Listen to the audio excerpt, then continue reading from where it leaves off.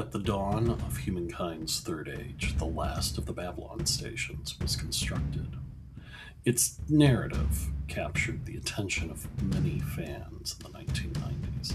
While some of it was what we had seen before, the overarching story was unique and compelling and something we had not seen from American science fiction on television. Babylon 5 is a 5-mile-long, self-contained world. Throughout its story, it's a dream, it's a port of call, it's a beacon, and it's a dangerous place. But it's also the galaxy's last, best hope for peace and victory. As one chapter of its story ends, another begins. This is about how Babylon 5 endures. And hey, we're back. Yes, recording. That's always good. Cool. Yeah. Hi, Mona. Hello. How are you?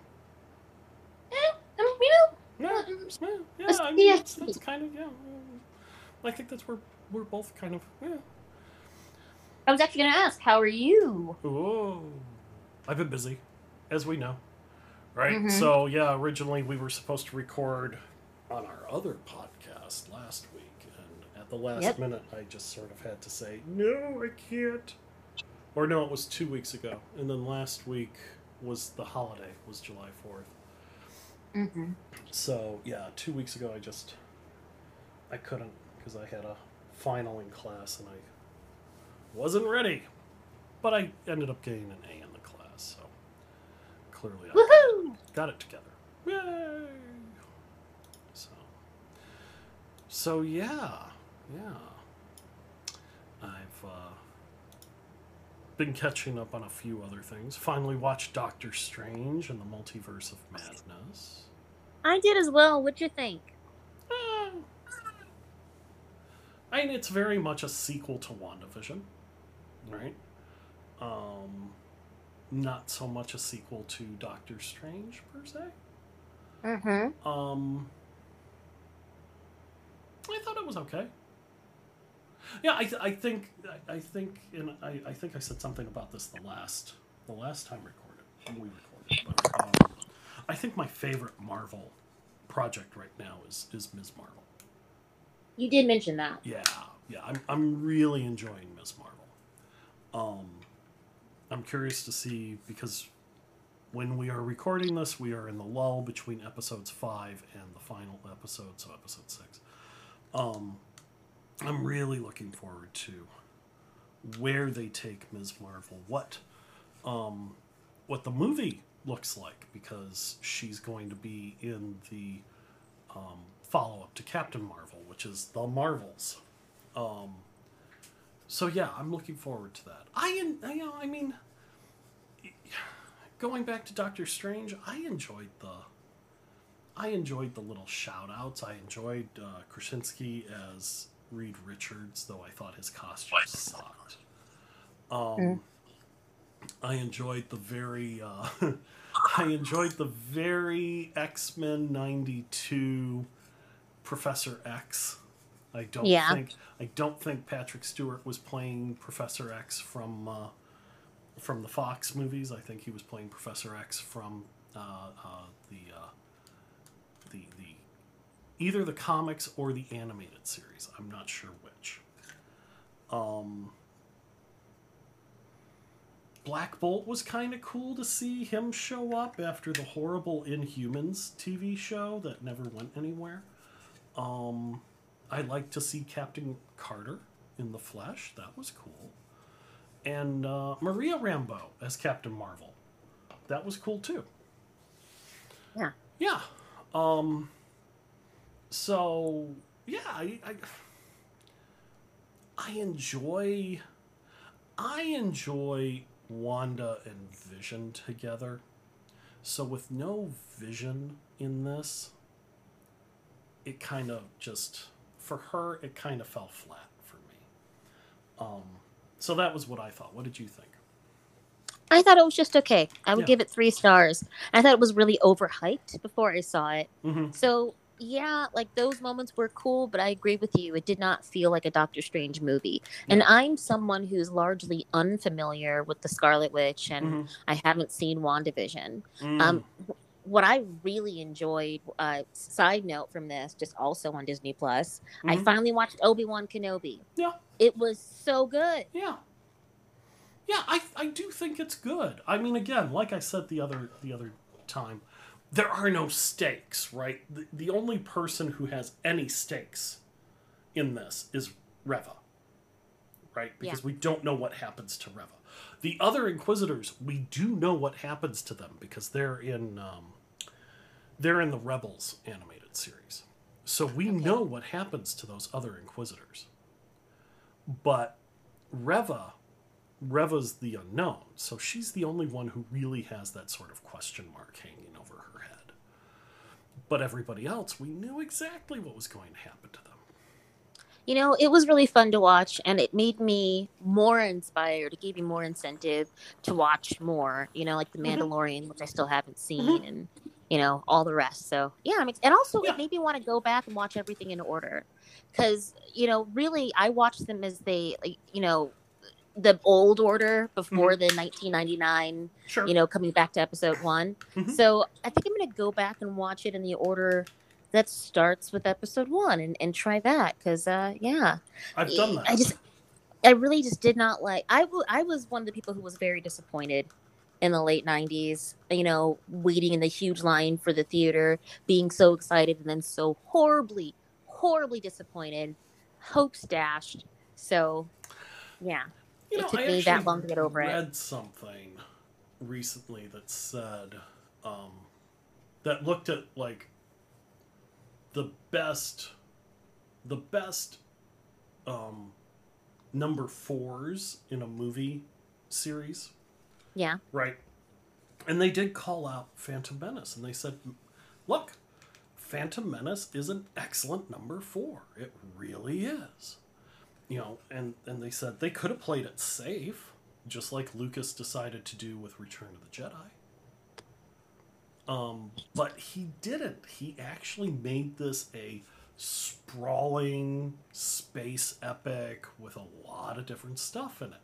And they're like, this is not to dismiss the issues that Phantom Menace has, but it is to call out that it's better than a lot of people will give it credit for. Right? Yeah, I'm gonna go back and re-examine it because I also really hated the choice of the actor for Anakin. I thought Jake Lloyd was just fine for being an 11-year-old boy. Having been the father of an 11-year-old and I will be the father of an 11-year-old in the future. I'm right in the middle of 11. I, I I thought it was just fine. I never understood why Jake Lloyd was 11 but Anakin was 9. Because 11 and 9 are two entirely Big different differences. things. Yeah. I also didn't like the person playing adult Anakin. I just think that they got the casting really wrong the whole way through. Hayden Christensen, I don't think it's anything against. I don't think Hayden Christensen did anything wrong as an actor. I really don't. I think it was Lucas's writing. I really do. I think it was Lucas's writing. I guess I hear you. And Mhm. yes, that's a thing. But I guess I would argue that perhaps a different choice of actor would have been able to tell the story in a way that I didn't find so repelling. Right, but you've got Natalie Portman in there, right? Who I felt she just did not hit the mark for me either. She Sure. was forgettable, highly forgettable. Sure. But what I'm saying is, you have Ewan McGregor, you have Natalie Portman, right? The 2 of them, even at that time, had enough clout to be able to push back on him if they felt that they needed to. And I just don't think that. I don't think he was going to listen to it. I put some of the blame, actually. George, I love you. I really do. Okay. I put some of the blame at the feet of Ron Howard and Steven Spielberg, because Mm-hmm. from what I understand, Lucas was bouncing around who he wanted to direct it. He had been talking about Kenneth Branagh, and he was going to make Branagh Obi-Wan and have Branagh direct the first episode. And then he actually, even before that, Frank Darabont, who directed Shawshank and The Green Mile, and Yeah. was the showrunner on The Walking Dead for the first few seasons. Darabont was supposed to direct it, right? Like, that was announced. But I guess Howard and Spielberg looked at Lucas and said, "You know, it's your story. You should direct it." So originally, he didn't want to direct those movies. Yeah. You know, so I think he realizes he's an excellent technical director. He is an amazing technical director. He really is. You can see it going back to THX 1138. But he falls apart when he's directing people. And he's Yeah. directing interactions with people. Right? And Mm-hmm. that's where he really falls apart at. And that's the issue. Yeah. That's the Yeah, issue. I can for sure agree with that, because both actors under better direction would have, because it just felt so two-dimensional and so hollow. Mm-hmm. Yeah. So yeah, I'll go with you there. So it's not the actors, it's the director. Yeah, I'll agree with that. Yeah. Yeah. And how did you feel about Hayden Christensen's performance in Obi-Wan Kenobi? Way better. Yeah. Like, he really grew into it. Yeah. So again, Obi-Wan Kenobi makes me want to go back and re-experience Star Wars again. And but I've been pretty alienated from this world and from the world of Marvel for a really long time. So this Right. is kind of nice to go back. Yeah. Yeah. Yeah. And I think there is worth. I think there's value in looking at the prequels. I would definitely say that Attack of the Clones is my least favorite Star Wars movie. Mm-hmm. And that Phantom Menace is actually my favorite of the prequels. Okay. And I think it is actually important, and I owe you a list of episodes of Clone Wars to watch. But I also think it's kind of important because to watch Gennady Tartakovsky, the guy who did Dexter's Laboratory. Oh, and yeah. Did Samurai Jack. He Mm-hmm. did 2 seasons of a micro series of Clone Wars that sat right between episodes 2 and 3. And the story has changed. It's no longer canonical. Mm-hmm. But it actually, it's about 2 hours long, so it gives you another Star Wars movie in between. And it does a wonderful job of filling in a lot of those Clone Wars beats leading straight into Revenge of the Sith. Okay. Yeah. And that's on Disney Plus as well. The later Clone Wars series changes a lot of stuff, and it introduces Ahsoka, Anakin's Padawan. Okay. And I think originally when she's introduced, she is annoying beyond belief. She really is. But it's amazing how her character just does a wonderful job of just growing into something much larger than she seemed to have ever been designed for.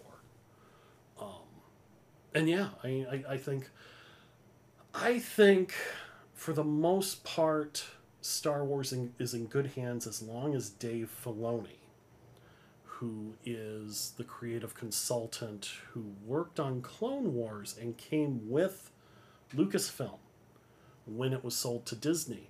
And he's worked on most of the non-motion picture stuff that Disney has put out. Okay. Okay, so he hasn't.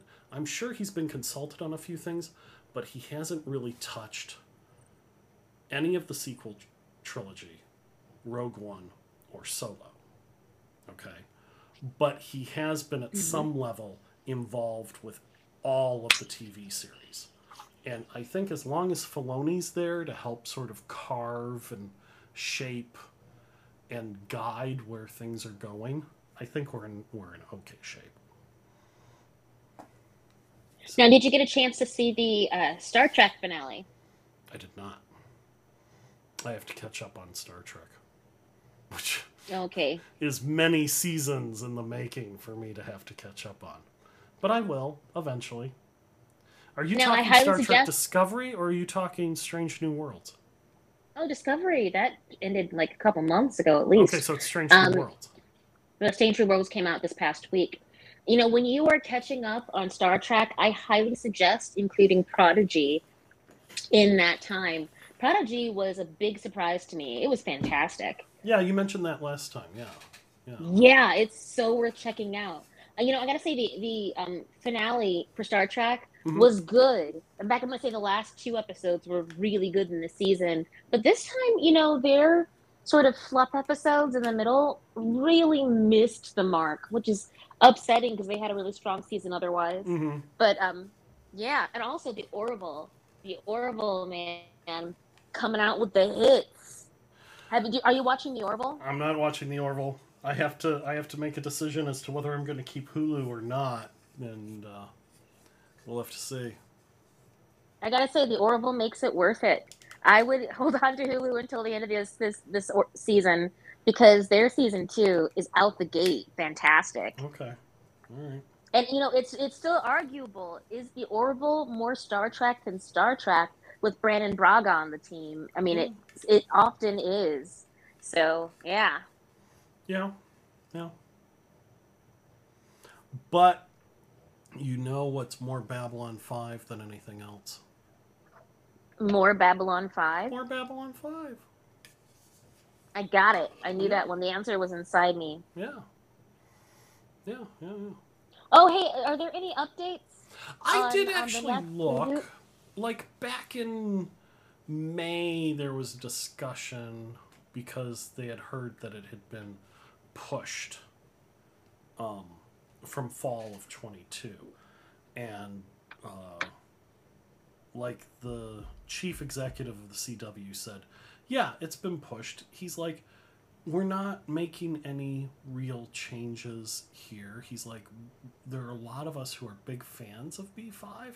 He's like, the only thing that's happening here is instead of it being a show that's coming out in fall of 22, it's coming out in fall of 23.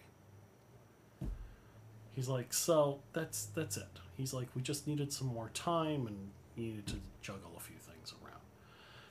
Now, that being said, um, Discovery is definitely making moves. They are streamlining, like the original productions that they've been filming, that HBO Max has been filming in Europe. They've stopped those, Okay. Mm-hmm. and a whole bunch of other stuff. And they have said out and out that they are planning on merging Discovery Plus and HBO Max into a single streaming platform. I saw that. So there have been rumors that they are looking to sell the CW. Now, if they sell the CW, where does that put Babylon 5? I don't know. Hmm. Okay. So, but basically, the last time I looked, Straczynski was just like, "Look, nothing's changed. I will tell you if things change, but for now, I'm just working, working on the project and moving forward." So, yeah, yeah, yeah. Fingers crossed. Fingers crossed. Fingers crossed. Mm-hmm. So we're in our final two episodes of season 1. Yeah. We've made it to Legacies. And then on our next episode, we will talk about Chrysalis. And then that's it for season 1. Mm-hmm. And that's it for Jeffrey Sinclair. I know. I mean, he has a. We see him later on, but never like this again. No, no, no, no. Yeah, yeah. Like I said, I've had a young Bruce Boxleitner staring back at me from my Apple TV for the past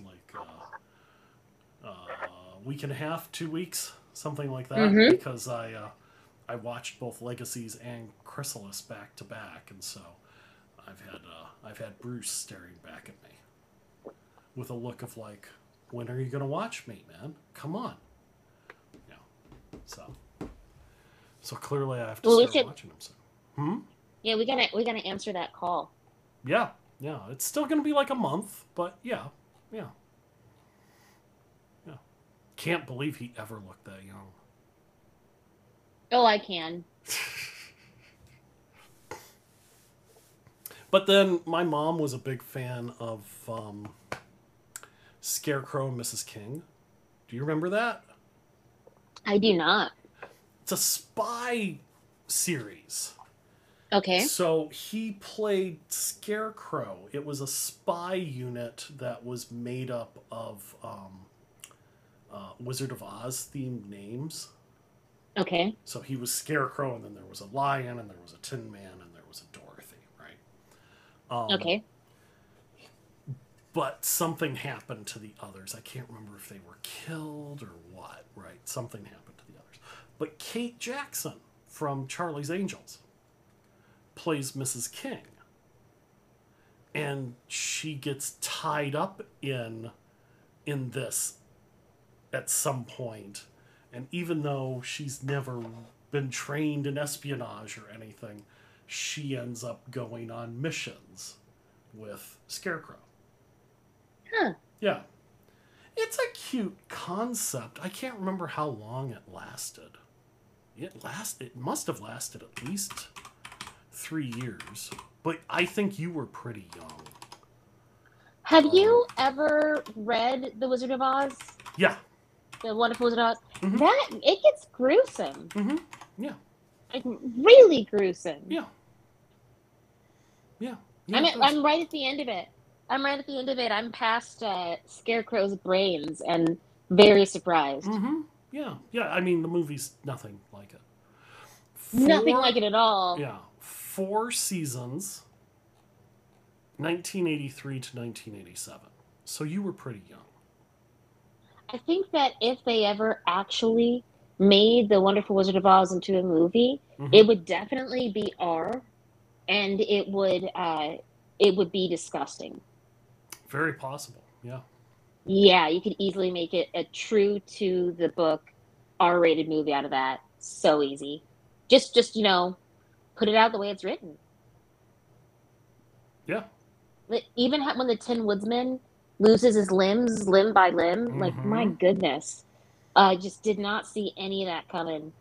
Yeah. Ugh. Yeah. Yeah. Yeah. No, it's not.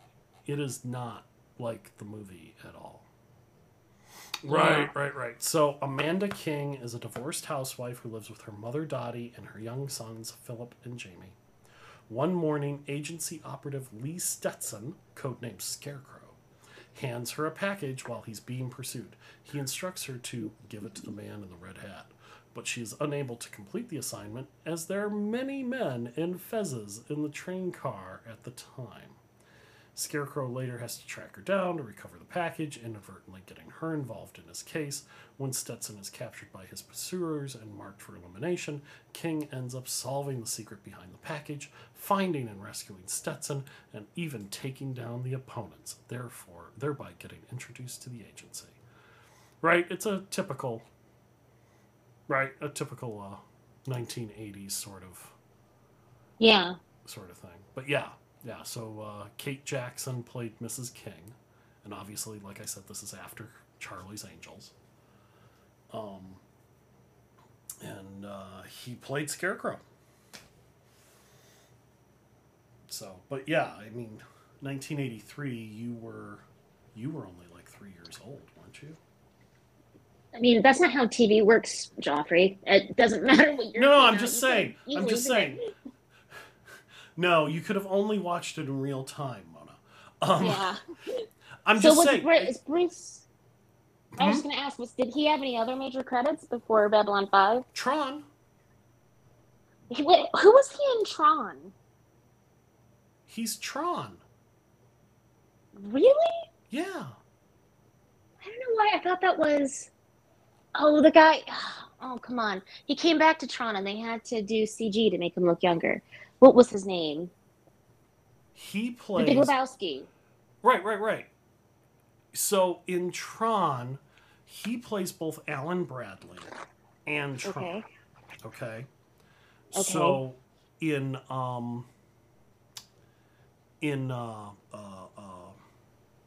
you're thinking Jeff Bridges, who plays Thank you, Jeff Kevin Bridges. Flynn, and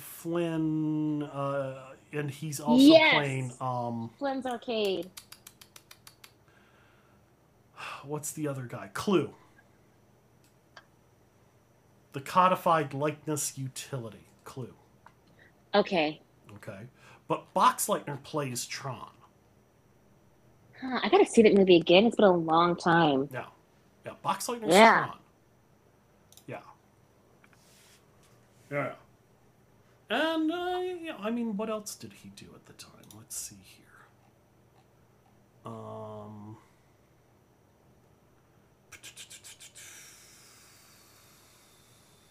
Well, I think Tron is probably the biggest film role before Babylon 5. Lot of TV. Just a ton of TV. Massive amount of TV over 40 years. Well, that's good. I think probably Tron was probably the biggest thing. Okay. Yeah. Other than Scarecrow and Mrs. King. Well, I will have to go back and watch Tron. It has been a long time. There's actually a company out here. They have a huge building, and their name is Master Control. Oh, that's funny. Yeah, I need to watch Tron with the boys because they're very interested in the light cycles. I mean, they realize that Tron is part of that sort of not great time in the 80s for Disney. They realize that. So they haven't really jumped at the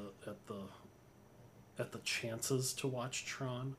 But yeah, I think they might actually watch it. I haven't seen it in 20 years easily. Yeah. So, yeah, it might be worth watching again. But right. That's neither here nor there because Legacies. Tron is not in Legacies. Legacies. Let's bring that up.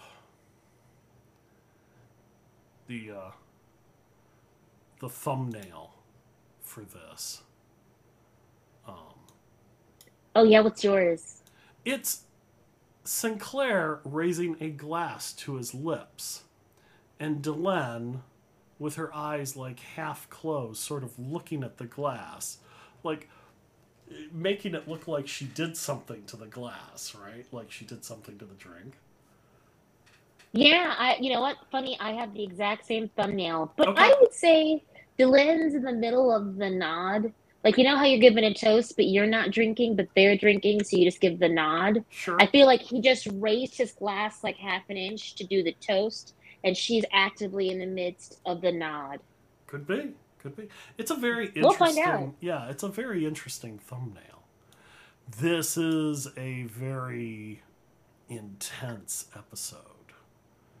Just about everybody's in this episode, actually. So, including... by the way, quick shout out to Mike Shea at Sly Flourish. You probably don't know what Sly Flourish is. Sly Flourish, Mike Shea is the lazy DM, okay? So he's kind of built up this cottage industry around his approach to being a dungeon master called being a lazy DM, which is, basically don't put more prep into your DMing than you need to. Right? Okay. There are shortcuts you can take. There's no need to spend 40 hours of prep for a 5-hour session, right? And he's really, really good. And he just recently, on one of his Lazy DM talk shows, talked about archetypes for NPCs. And Okay. he's like, I just ran a game where I introduced an archetype, and that archetype was Mr. Morden from Babylon 5.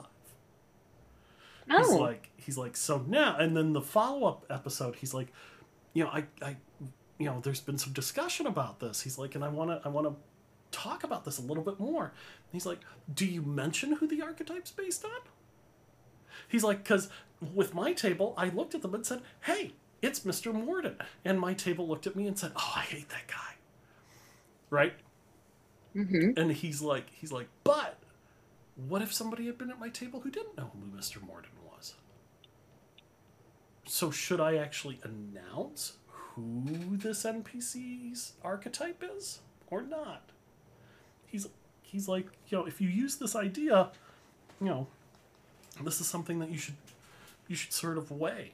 He's like, because you then alienate your players who don't know who Mr. Morden is. He's like, how many of you who are listening or watching the show don't know who Mr. Morden is? He's like, it's a very good possibility that you don't know who Mr. Morden is. He's like, but for those of you who do know who Mr. Morden is, you're like, oh yeah, I hate that guy. I don't know. I think that doesn't really. I guess I disagree with that. So if you don't know what the outline of a character is from enjoying that media, then you get to build it because he did build a story using this character. Right. The character is actively making moves, so it's not like you're alienating someone. You're allowing them to meet them again through your perception. Right. He's just weighing it out. Because he had questions asked to him. So his idea is, you just say, this guy's like Mr. Morden from Babylon 5, or like so and such from this show or that movie or this book. Right. That's his take on it. So. Yeah. Yeah. And I say this because Mr. Morden's in this episode. Nice. So let's get to the episode. Very much in this episode. Or is he in Chrysalis? Am I mixing up Chrysalis in this episode? There's only one way to find out. We should start the episode. I don't know. I might be. Let's see. I'm sorry if I got all the Morden heads' hopes up. All right.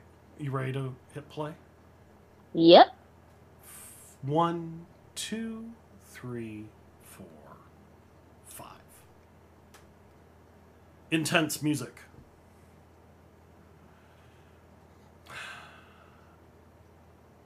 Garibaldi not understanding why you would want to let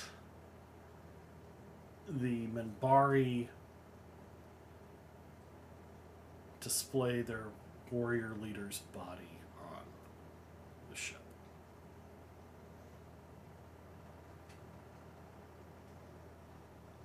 Now here's something that is definitely out of sync with the earlier stuff, right? Tell me more. What do you mean, out of sync? Well, hold on. When we watch this in the order that that the Lurker's Guide has, which means that we do in the beginning and gathering before, well, especially in the beginning, before season 1, we find out in the beginning that the Minbari are opening up their weapons ports, right, to show that they have nothing to hide. Yeah. Right? And that's basically how the whole war started. Is that Earth didn't understand what that meant, and it became a fight. Yeah. Right? Well, when they get back to the bridge, we're going to see that again. Just watch in a second. Yeah, I'm wrong. Mordin's not in this one. It's in the next episode. I'm conflating Legacies of Chrysalis.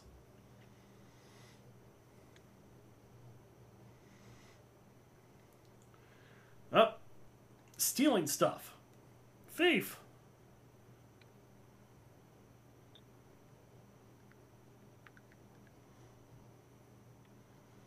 Oh no.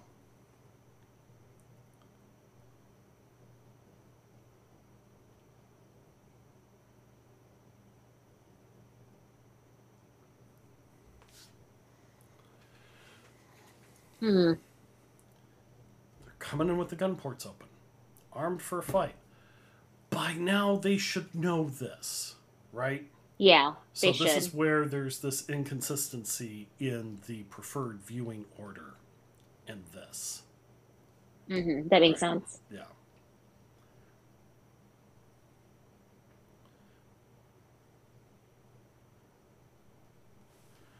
I mean, it might it make sense for an ensign not to know it, but it wouldn't make sense for command. Right, right. And that's what, basically belies the fact that, that this was done before in the beginning was written and filmed and shown. So I still think this sequence makes the most sense,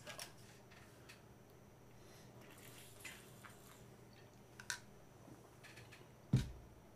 So I wonder if they'll get Christopher Frankie? I don't know how to pronounce his last name. If it's Frank or Frankie. To do the music for the reboot. I hope so. Is he still around? That I don't know.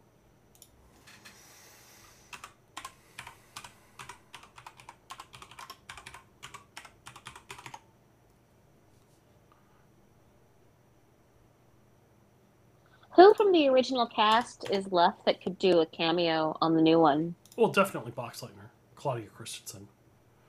Yeah. Londo. What's his name?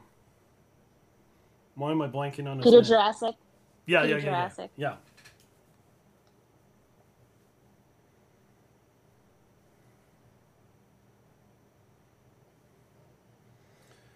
We've no interest.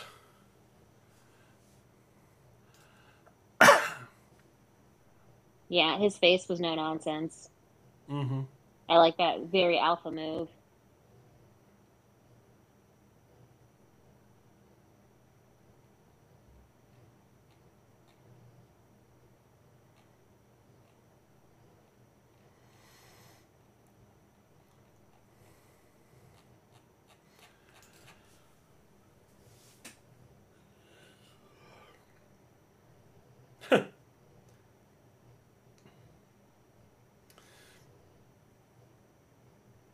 I mean, this is it. Why would they need to close the gun ports? You get what I'm saying? Right. Like, you right, recognize that it's a cultural standard, just let them do it.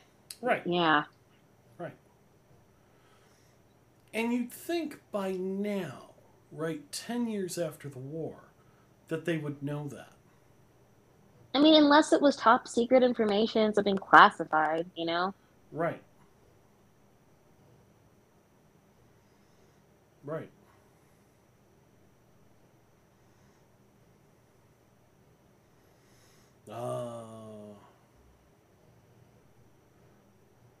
Our favorite tricorder replacement.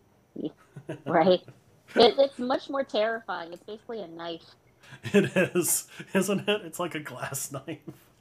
Yeah. Just relax. A tricorder and a shiv. Yeah, just in case. Just in case, you never know. Because a lot of action seems to happen in here, right? It's true. He's defensive doctor. Don't push him. Yeah. Yeah. So this girl just had a mind burst blow up in her head. You know. Think Legion. You know, Yeah. like Legion. Yeah. Got herself knocked out. She's in med lab. Talia's like, oh, she's going to the Psi Corps. And Psi Corps' Ivanova's mother. like, yeah. Psi Corps' father. And Ivanova's like, she's not going anywhere. She's a thief, and I'll make sure she stays on this station. And then, yeah, Franklin's like, and she's my patient, so get the hell out of here. And he's the one with the knife, so they all leave. That's true, yeah.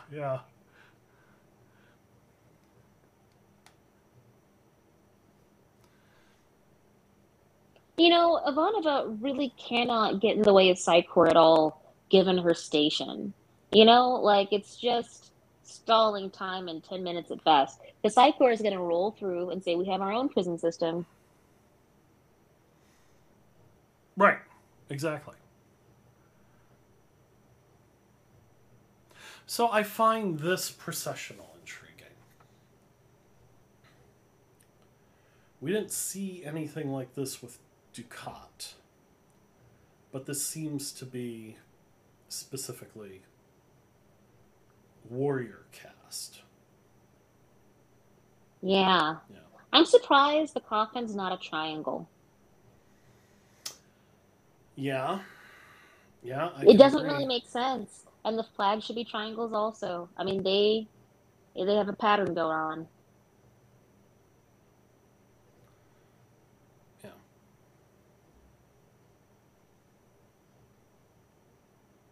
This actor looks so familiar to me.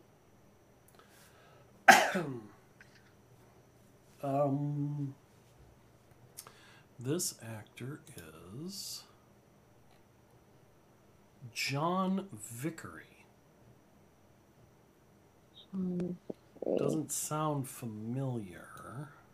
Doesn't with his face. That particular scowl, right? Feels like you've seen it before. It's kind of a classic character actor scowl, though. I don't know. Is it anything like that we might have recognized him from?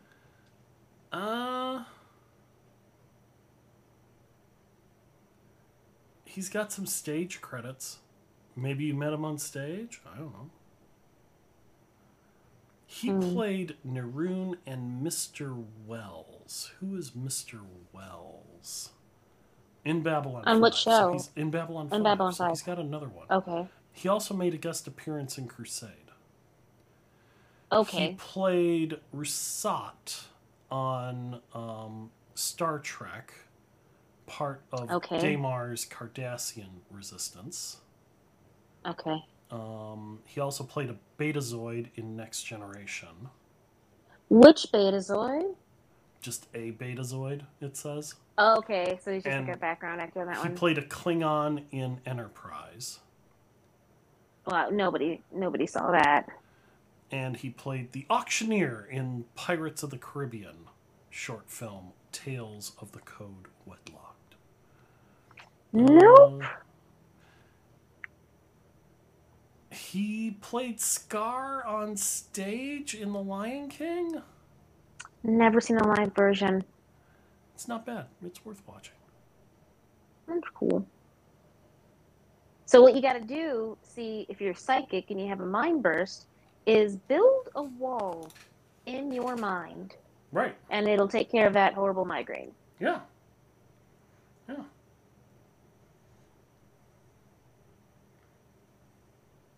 Better than Excedrin. Wait. Did Ivanova just say she came here 2 years ago? Let's see. They're commencing a search. Ivanova just said she came here 2 years ago. Yeah. And she was 12. This actress is not 14. No.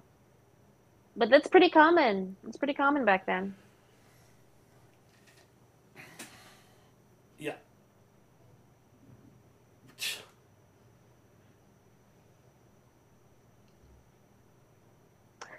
Are psychics allowed to scan the mind of other psychics?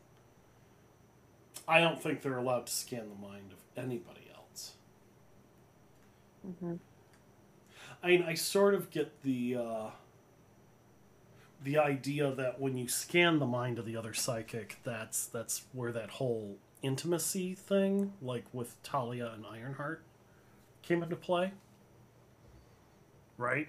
Well, this is it. I mean, they should be able to experience telepathy.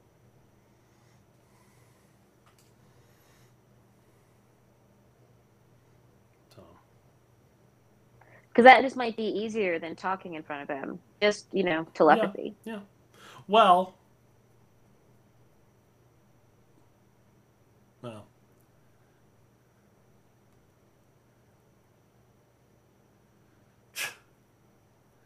Coming in, making demands.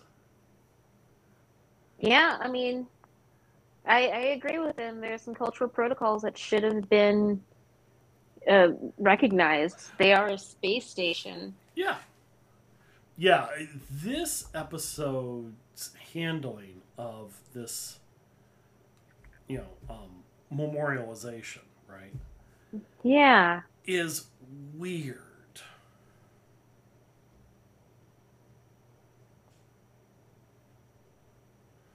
I mean, he's right. Diplomacy. Yeah. Diplomacy.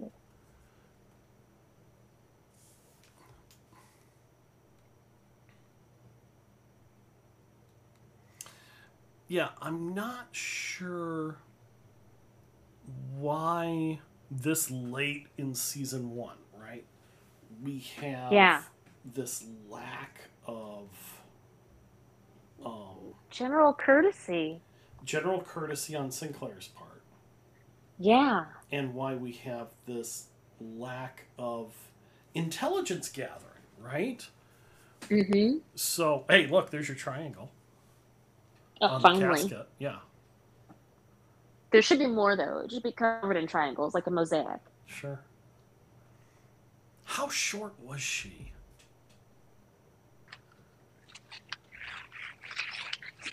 When she's standing next to all three of those guys, she looks so teeny tiny. Yeah.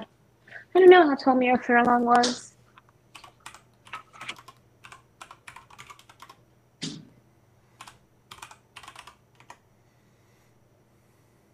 Yeah, that one triangle is not going to do it for me. Not for how important this person was. According to her IMDb page, she was 5'6", which means these three guys are actually decent height. Because she's not wee petite. She's just kind of somewhat dwarfed by those other guys.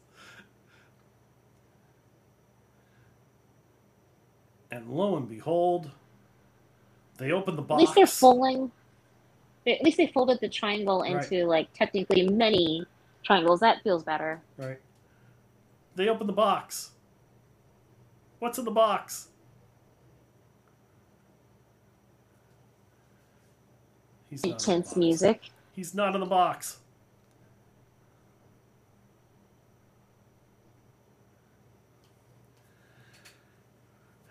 And Garibaldi's going to launch a full-scale investigation.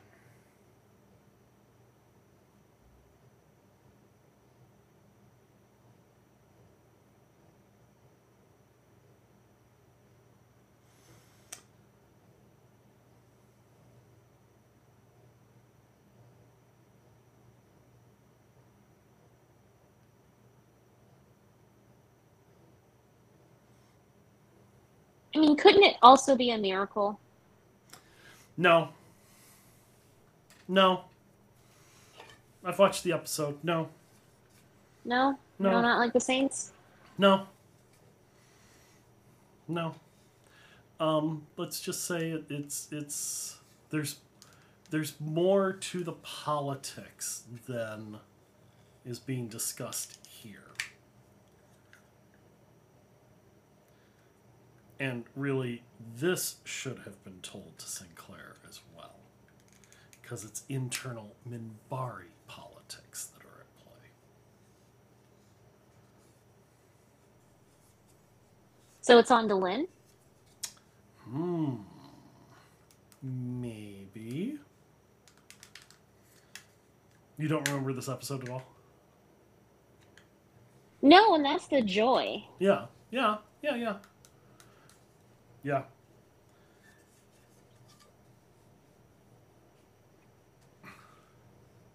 So now Ivanova wants to find a way to keep the telepath under the station's jurisdiction. Is that what's going on, or is she just fighting her own battles with Psychor using this lady as a pawn? Oh, yes, definitely. Most certainly.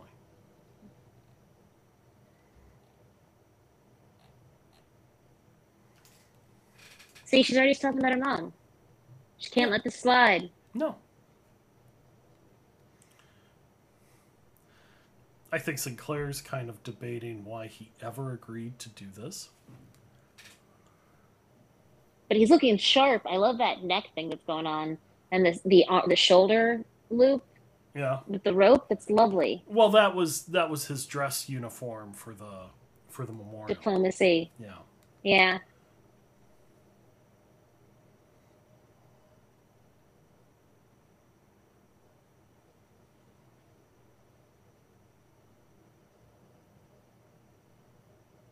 I wonder what they're drinking. Water. Well, this is my question. I mean, water must be toxic to some, you know? So Sure. You want. So here's the story, right? She's explaining that Brammer was a holy leader, and then the war against Earth made him move into the military caste. A holy war against Earth. See, look at all her triangles. She's playing a game of triangles. Well, wait, those triangles come into play in the next episode. Yeah. Yeah.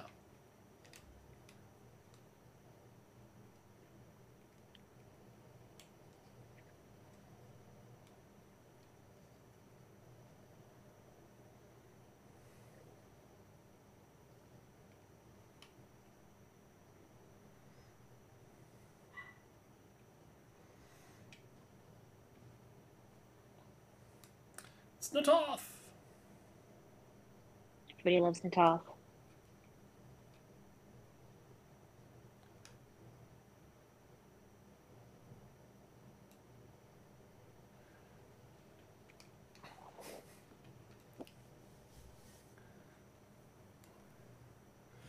Body snatching isn't one? Yeah, I'm surprised he didn't even ask. They've got no fight with the Minbari.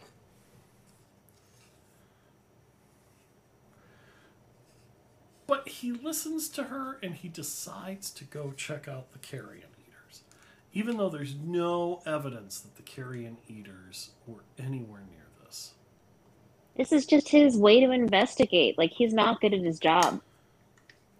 Well, maybe he is, but I think that's profiling.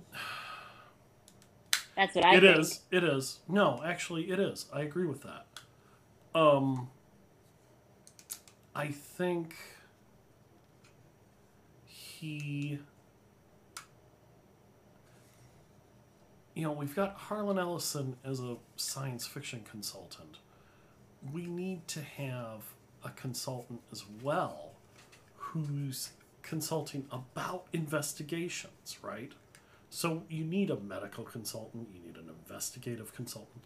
How would an investigative consultant approach this sort of investigation? What would they do first? I mean, I think first they would talk to the Minbari, the stakeholders involved, to get more information and go from there. Right. So, all right. So now we're telling this supposedly 14-year-old young person who it sees an authority who is actively preying on her emotions to convince her not to take a certain step. This is really irresponsible of Ivanova. Not that Talia should be speaking. Should be pushing the Psycor, right? I mean, Granted, really, this is emotional manipulation from Ivanova. I guess this is my question. yeah. Had this child not presented an interest to Psycor, would Ivanova ever share this level of information and personal information about her life with her? And also, like, would she be helping her at all? If she was simply a thief on the Zocalo, would she be getting any of this special treatment? Doubt This it. is emotional manipulation. This is like just shitty of Ivanova. Doubt it. But maybe Ivanova will turn a few things around for you. Let's just wait and see. If you agree with her.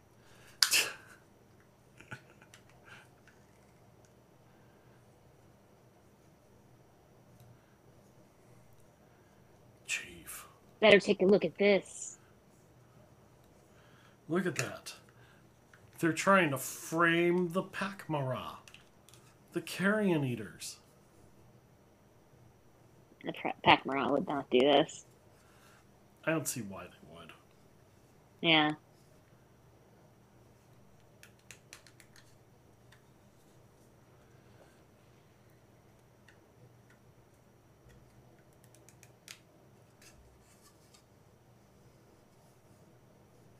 Yep, and so what's it to do with me?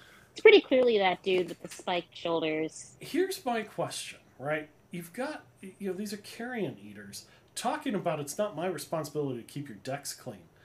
These quarters are filthy, like nasty filthy. There's a bone sitting, like a femur sitting behind this Pac-Man. I mean, I guess that sounds pretty specious if you ask me. If I had like my lunch sitting on the counter, is it so disgusting? Well, but if it's sitting there rotting. This is it. That just might be seasoning. Well, okay, that's fair. Oh yeah, and the top and the Narn and always pushing for his psychic. Well, yeah, right. Since clearly Jakar did not succeed in getting crap. Why am I blanking on the other telepath? Patricia Tallman's yeah. telepath. Why am I blanking on her name? Oh crap! I remember that. He was I do remember that episode.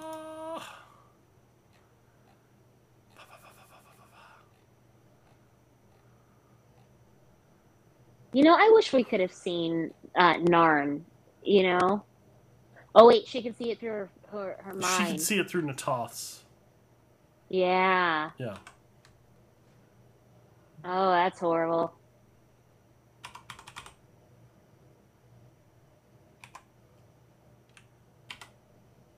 Should I check her teeth? I do love that.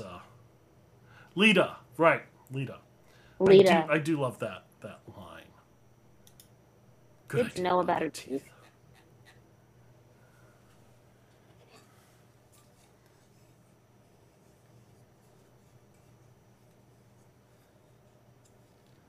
Well, it is Narn. Yeah.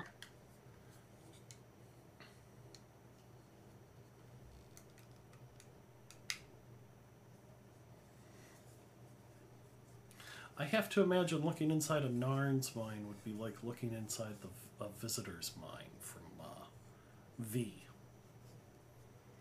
Maybe.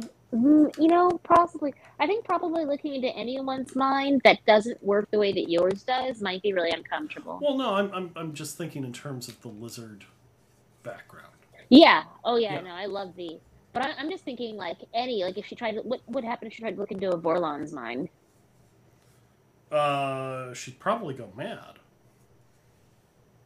I guess it would be the same super uncomfortable, yeesh, sort of, yeah.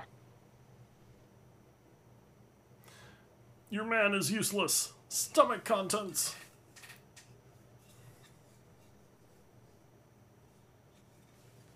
Yeah, Garibaldi can't handle this. You know, Sinclair said that, but he knows he doesn't know if Garibaldi can handle this.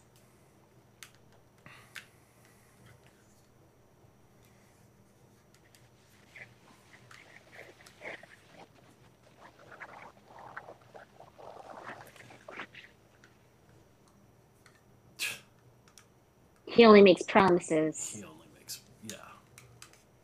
Bet.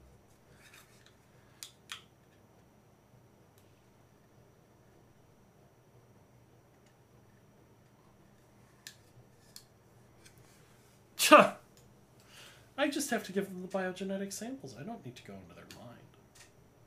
Yeah. She's right. You know, that's not too much of an investment for a major investment.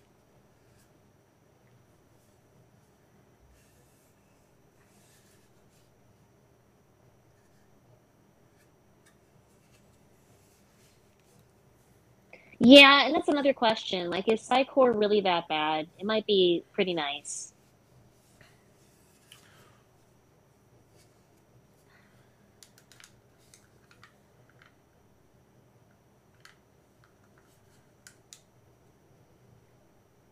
And that's a good point. Why wouldn't they ask her? Yeah.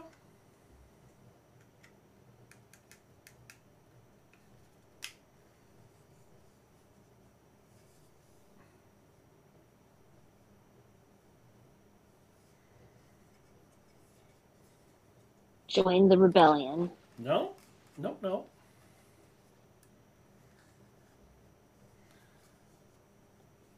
So Ivanova sort of salvages this situation here.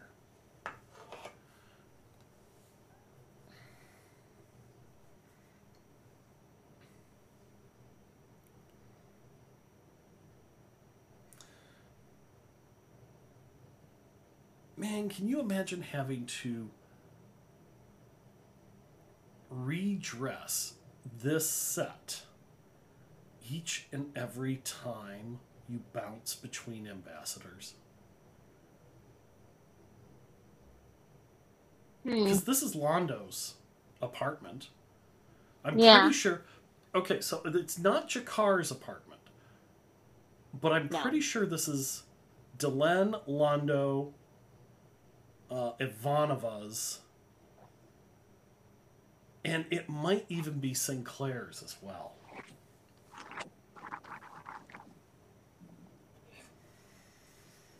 What about Garibaldi? His is a little different because it has the larger open area, the larger empty area. Okay. Oh, here we go. Yeah.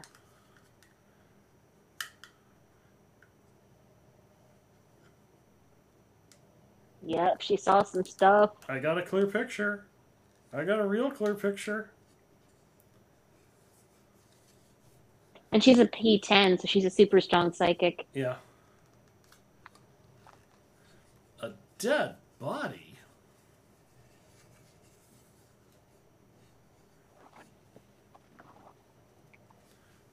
Dun dun dun! Boom. We know what happened to the dead body. What a mystery. This is a very Scooby-Doo episode. Isn't it? Okay, hold on a second. When they put some lights on in here, we'll get to see whether this is the same set a triangle as Delenn's. I mean, I get it, right? One, on the station, they're going to have similar quarter layouts, no doubt. And of course, just the practicality of filming.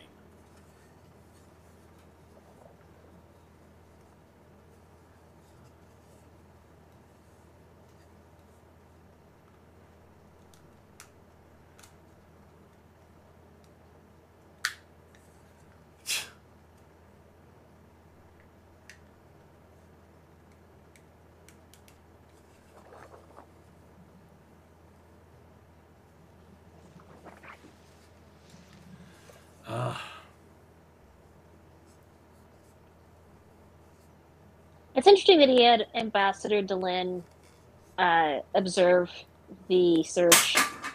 Whoops, sorry. She Excuse seems me. to have vested interest here, Yes, doesn't she? This is where right? I don't Alyssa's know if I'd going have south. her. Yeah.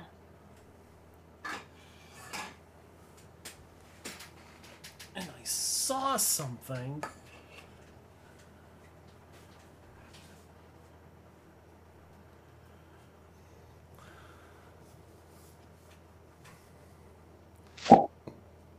Excuse me. And she knows where it is. There it is.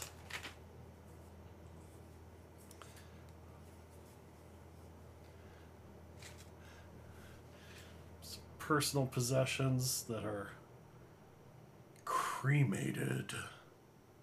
Dun dun dun. She would have gotten away with it if it weren't for that dog and Those those pesky kids. Yeah.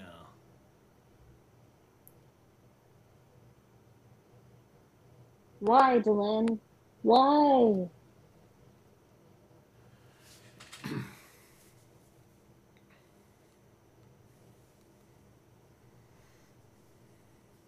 Also, where would she have cremated it? It doesn't seem like an easy thing to do with an entire body. Oh, I have to imagine there's a crematorium somewhere on board. That she has access to that nobody has noticed? Well, yeah, that's true. That's very true. But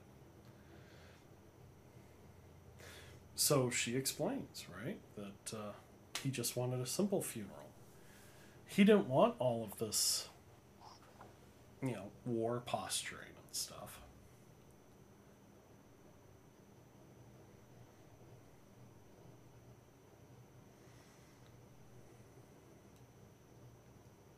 Does she have any proof that those were Branmer's wishes? No. I see. This is not looking good for Delenn.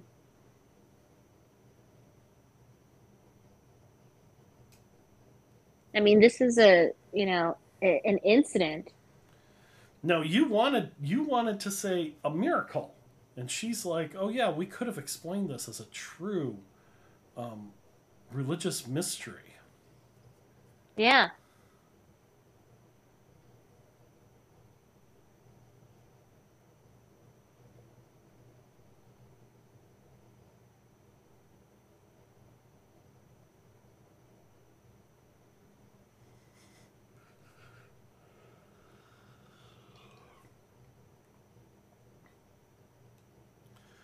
This is what I Yeah. think is hilarious. If what I did becomes general knowledge, it'll further the rift between the warrior and the religious caste. Well, Delenn, I hate to say this, but why did you do it then? I understand he was your Yeah. friend. He was a member of the religious caste before he was a member of the warrior caste. But There's other things going on here too. So she says that this is what he wanted. When's the last time she talked to him? don't know. Did he go through a lot of stuff and decide he actually wanted like a statue? That there's a lot that Delenn's doing here that I just Right. don't agree with.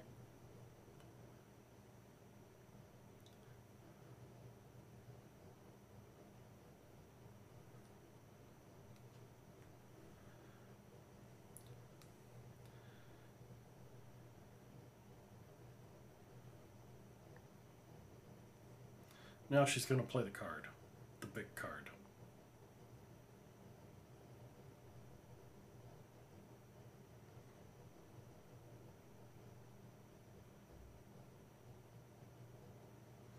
So he knows.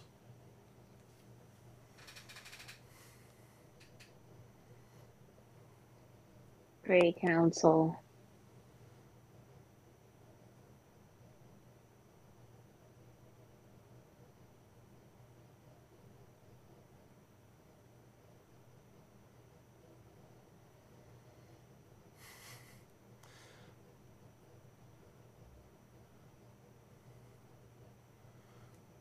Is she still Satai? I thought she left the Grey Council. So this episode was filmed prior to Babylon Squared. Okay. But in terms of the timing, it makes sense to put this at the end of the season. But yes, you're right. This is another sort of inconsistency. Hmm.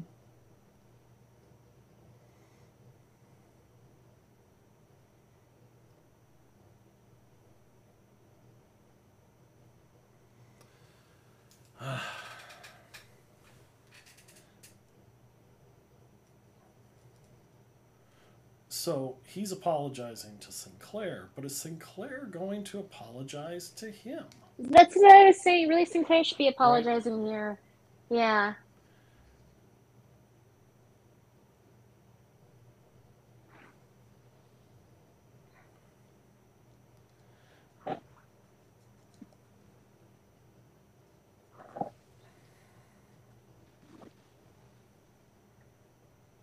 Yeah, but you aren't enemies anymore, so don't push that rhetoric. Right.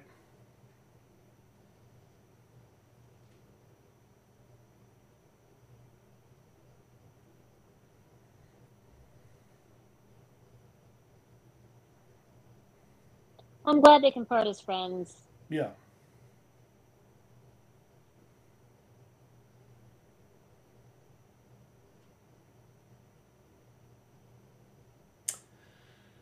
It makes me wonder whether this actually would have made more sense earlier in the season.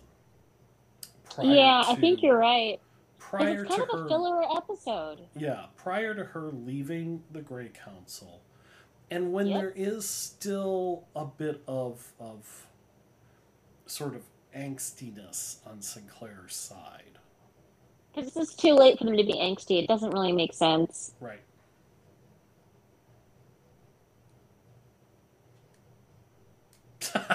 I love that response. I've seen cruisers before.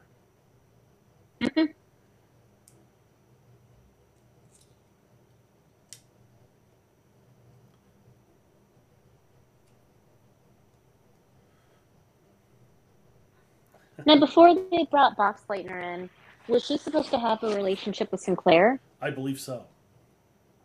Okay. I believe so.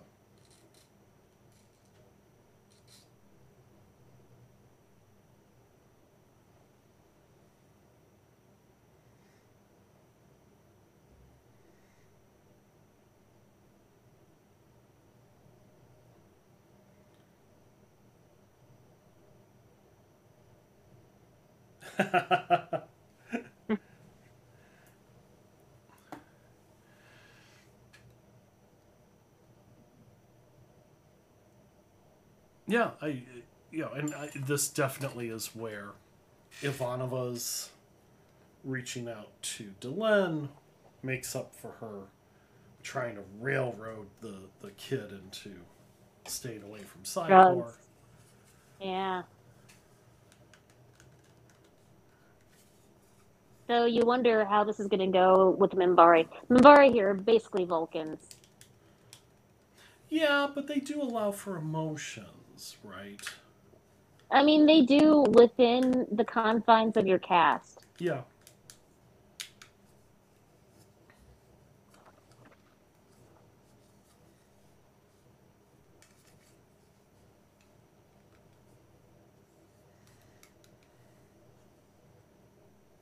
Yeah, you wonder how security works out with a human psychic on Minbari's ship.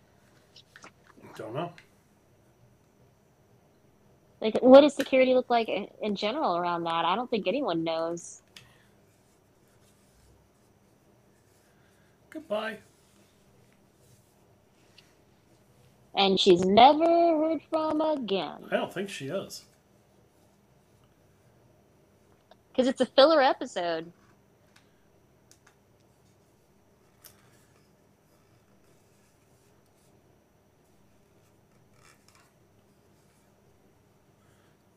But the Talia and Ivanova relationship.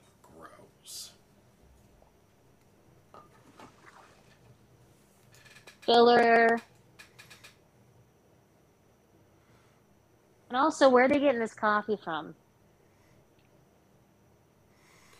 Well, it may not be because they explain that, right? Both Laurel. Ivanova and Laurel. It's Ivanova and Laurel. Remember, because Ivanova has Oh, the okay, same so sort they're of both line. they're both grown it.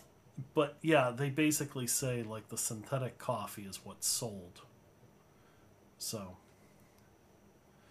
yeah, there's a mention of chrysalis.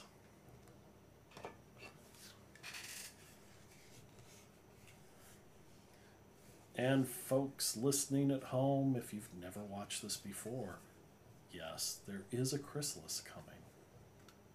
See, this is it. This still could have been an earlier episode. It actually would have heightened it a bit. What do you mean, cocoon? Right. 7 episodes later. Oh my gosh. Yeah, yeah. Right. Yeah, I think this episode could have happened before Delenn Left the Grey Council. left Grey Council. So it Yeah. really probably should have gone before Babylon Squared. After Ironheart, right? After Ironheart's story. That'd have been perfect. Because Ironheart's mentioned, right? Exactly. So it's got to be after Ironheart, but before Babylon Squared. So yeah. I still think it works here. Excuse me. Meh. Well, we only have 1 episode left of the season. That's exciting. We do, yeah. I mean, that's pretty impressive. I think so. Yeah, I can't. Just wow. So, yeah, 1 more episode, Chrysalis, and then we're on to season 2. So we're almost done with Jeff Sinclair. We're almost done with spoilers. We're almost done with bald Delenn. Yeah. Yeah. Well.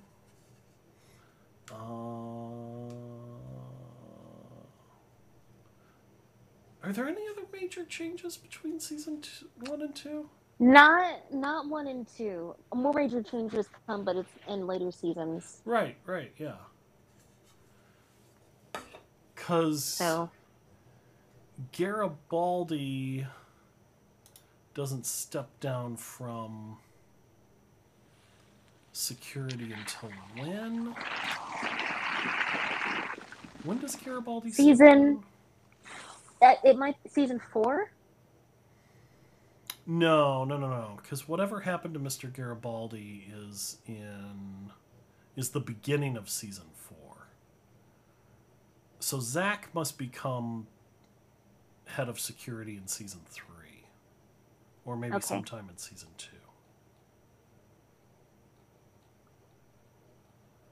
So, yeah. All right. I mean, for a filler episode, I think it's okay. Yeah, it wasn't bad, but it wasn't great. For all the problems that we already mentioned. But, I'm just excited for Chrysalis. Chrysalis is going to be dope. It's been a long time since I've seen it. Mm-hmm. It's a good episode. It is.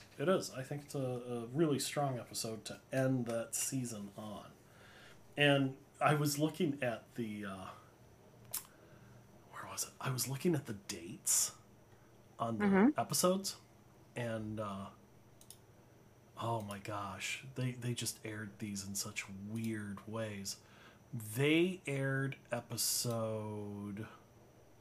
Chrysalis on October 26th, 1994. Okay. Now, the episode that aired before that was actually Quality of Mercy, and it aired in August.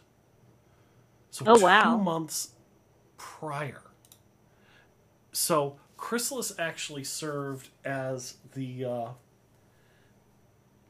when all of this aired, Chrysalis actually served as the season 2 opener. Okay. Yeah, I can see that. But that means that they never aired a proper season 1 finale. Yeah. Isn't that weird? I mean, were Were they even certain they were coming back for season 2 then? Oh, I think they were. I think PTEN had them set. I think they were okay there. Yeah, I think it was just a matter of how it was getting aired. Yeah. So, all right. Do we have any other thoughts on this episode tonight? Yeah, I'm just looking forward to the next. Yeah, I'm looking forward to Chrysalis. I'm looking forward to our recap on season 1. Yeah. And then I'm looking forward to jumping into season 2 because for those of you who haven't seen this series, we've got foundational stuff that's been laid in season 1, but season 2 is really where things start picking up. Yeah. Yeah. That is true. Yeah. So we've got foundational things that are going on. We've got the relationships between the ambassadors, and we've got Mr. Morden floating around, and we've got the Psi Corps, and we've got the planet, right? The planet that B5 is orbiting. So we've got all these foundational things that have been dropped in throughout this entire season. But season 2 is really where we start getting the big push for the overall story. And we actually get to see our big bads kind of in action in the next episode. So I'm not going to say anything more. But that's a little teaser. A little taste. You'll have to come back to the next episode and find out what happens. Yeah. All right. And so with that, we will see you hopefully next week.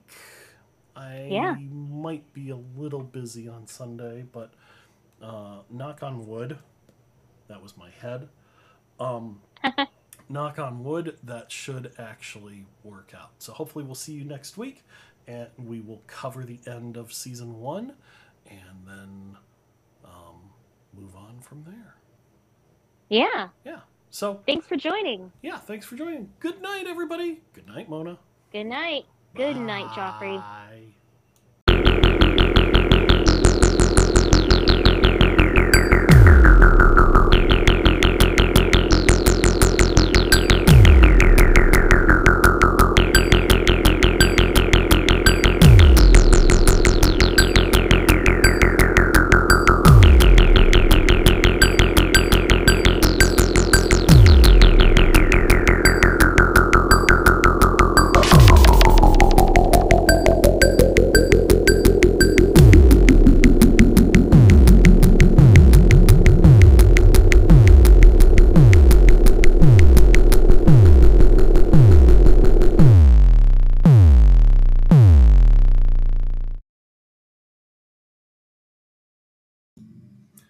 Thanks for listening to Babylon Squared, a weekly Babylon 5 rewatch podcast. Your hosts are Mona Lucius and me, Joffrey Spurl. If you're already a subscriber, we're thrilled to have you. Please tell your B5 and science fiction loving friends about us. If you aren't yet a subscriber, what are you waiting for?